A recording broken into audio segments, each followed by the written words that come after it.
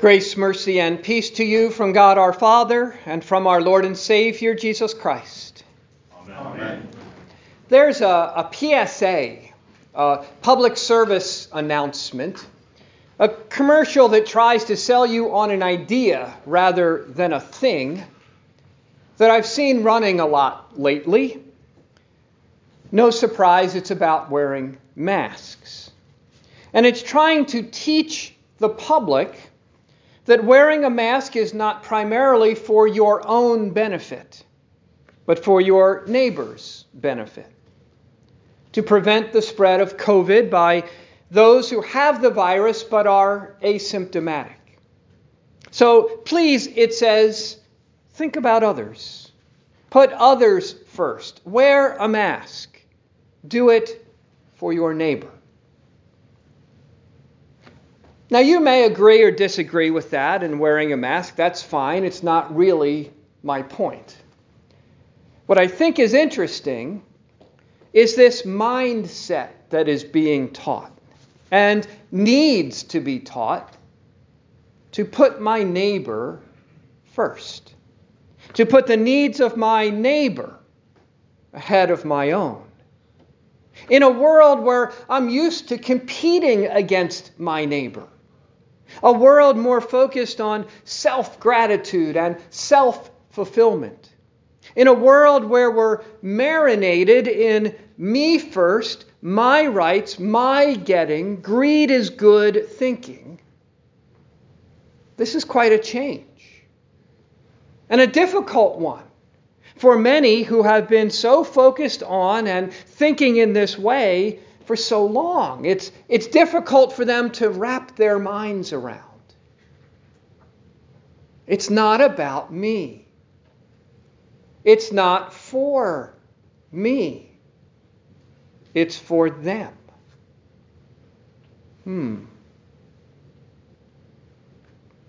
Maybe this is something good that will come out of all this. The turn of thinking of folks.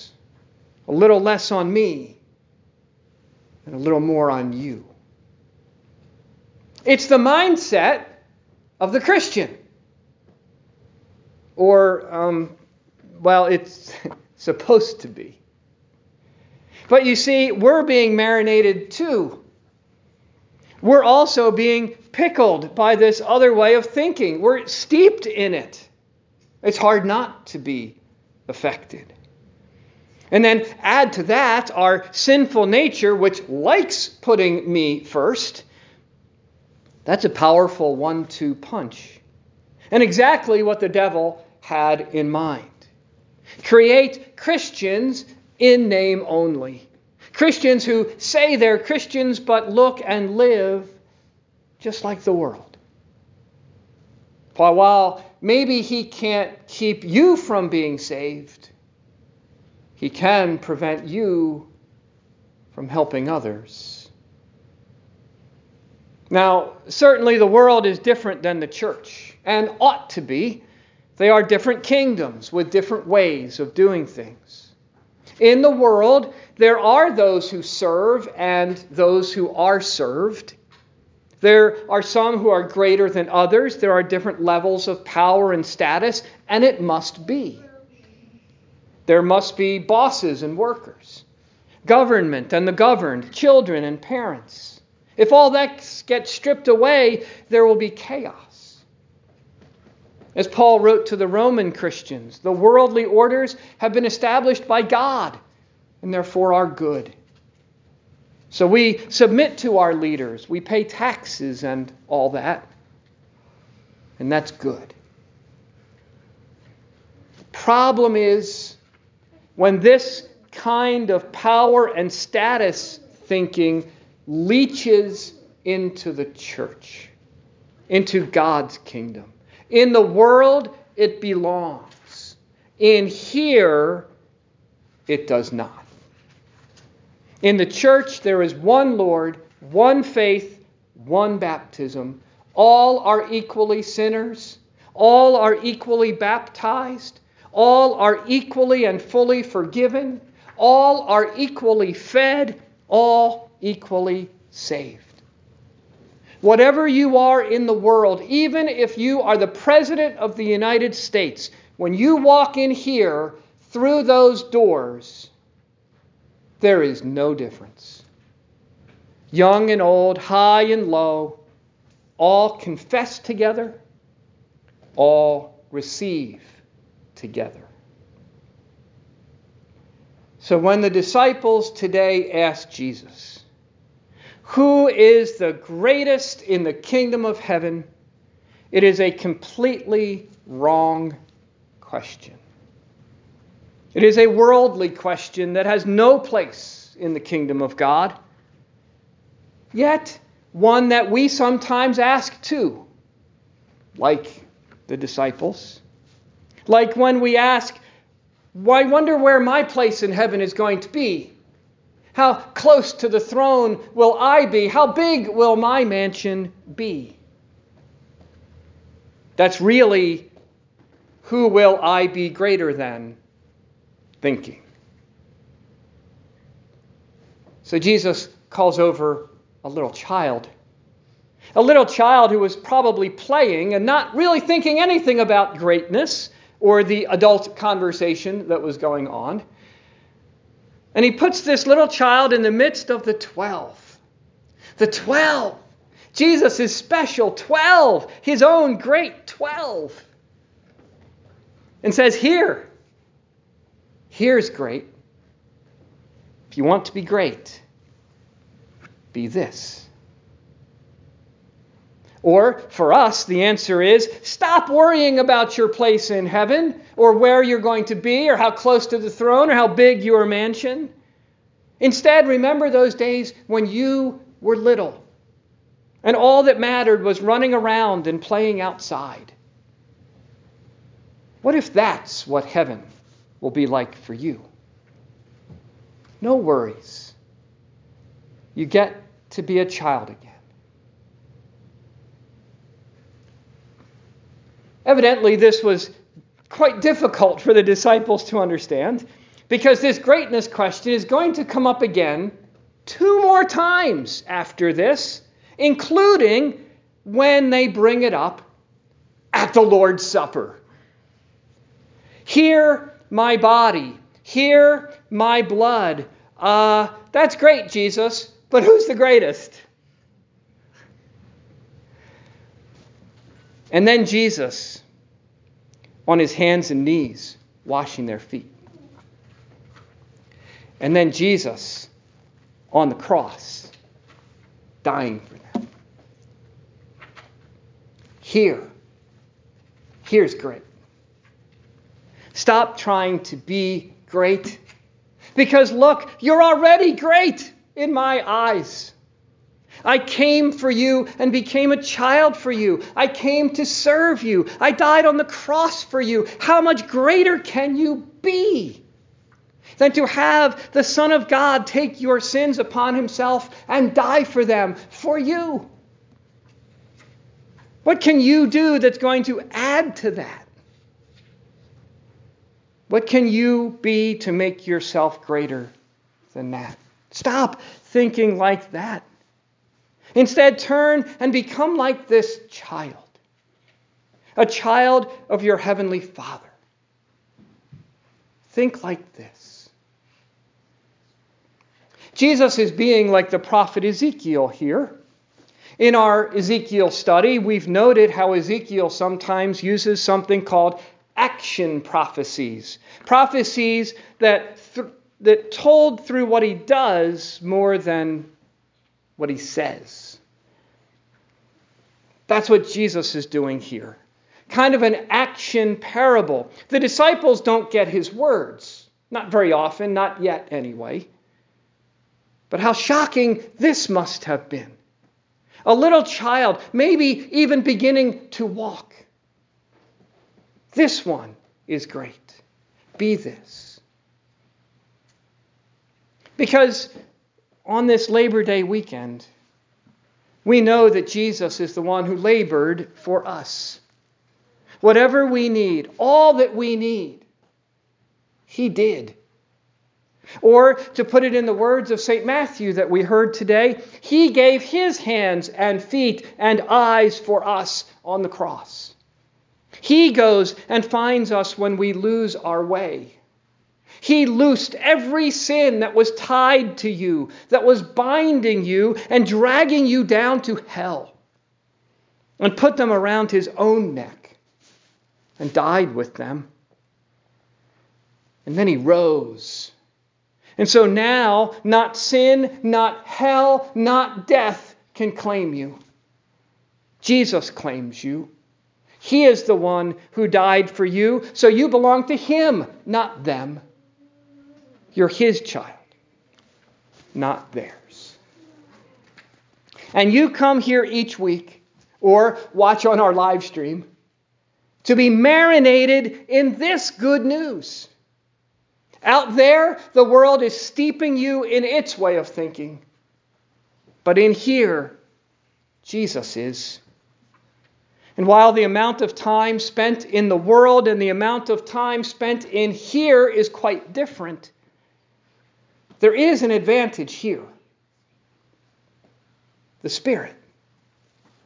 The Spirit working through the Word, through the absolution, through the body and blood of Christ, to give you Jesus and form you in him. It's kind of a PSA proclaimed here every week, but which is more? Because here the Spirit just doesn't give you information and try to convince you of something, but actually gives what is announced in the Word. Actually gives you Jesus and his life and his forgiveness. That as we prayed in the collect today, we may set our minds on the things that are right, and by your merciful guiding, accomplish them. Accomplish them. The things that are right. That we act right because we think right. That we act right not to make ourselves right, but because Jesus has made us right. You see, that's the kind of thinking we need to be taught that is so difficult for so many in our world to wrap their minds around. Because in the world, you do right to be right. You do good to be good. But in the church, it's exactly the opposite. You do right because Jesus has made you right. You do good because Jesus has made you good. Or, to repackage that a little, we're used to thinking, don't sin so you can be saved. No! You are saved. That's Jesus' labor for you, his work for you. Rather, don't sin for your neighbor.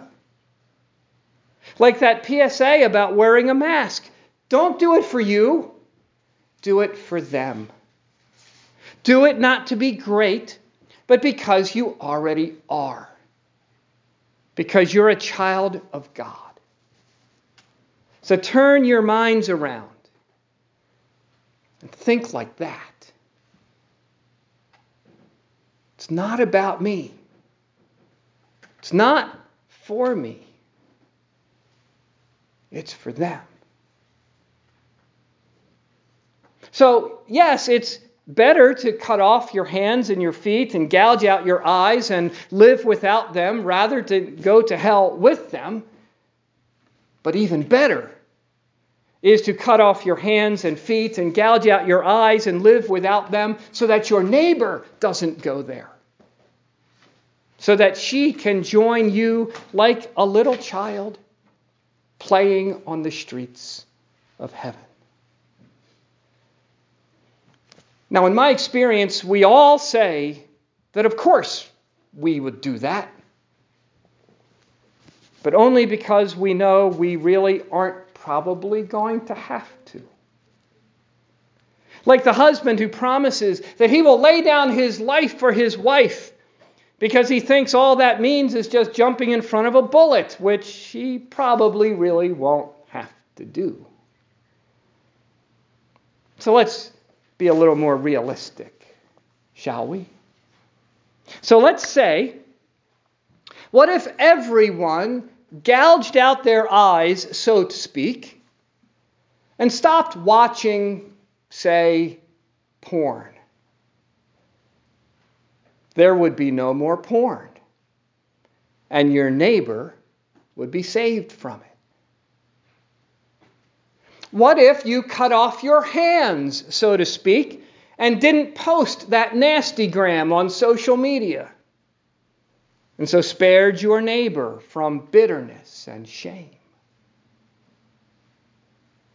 What if everyone cut off their feet, so to speak, and stopped going along with the crowd, but instead walked in the way of love? Maybe your neighbor could then join you and do the same. Or what if I reached out to the one instead of spending all my time with the 99? Or what if I cut off my tongue, so to speak, rather than spread that juicy piece of gossip and save my neighbor's reputation? What if I closed my eyes more in prayer? What if I opened my hands more in mercy? What if I used my feet more to run to my neighbor in need? And again, all this not to save myself. I already am saved, a baptized child of God. You too. But all these things because I already am. And so be like Jesus, being his child. You see, that's my labor this Labor Day weekend. Jesus has his for you. And so yours is for your neighbor. And maybe this Labor Day, see your labor that way. And that you are a mask yourself. A mask of God. God using you, hiding behind you and what you do for the benefit of your neighbor. Using you as his blessing to others. So what you do isn't just about making money. And what you do isn't to save yourself. What you do as a child of God, loving others because Jesus first loved you. See, that's the marinating, the steeping, the pickling that we need in the love of Jesus, in his forgiveness and life, drinking it in with our eyes and ears and mouths, having him and his Spirit permeate all that we are, all our thoughts and desires. And so we become that, become him, that we be enabled to set our minds on the things that are right, and by your merciful guiding, accomplish them. Wrap your mind around a world like that. A world filled with people like that. Sounds like, well, paradise, doesn't it? In the name of the Father, and of the Son, and of the Holy Spirit.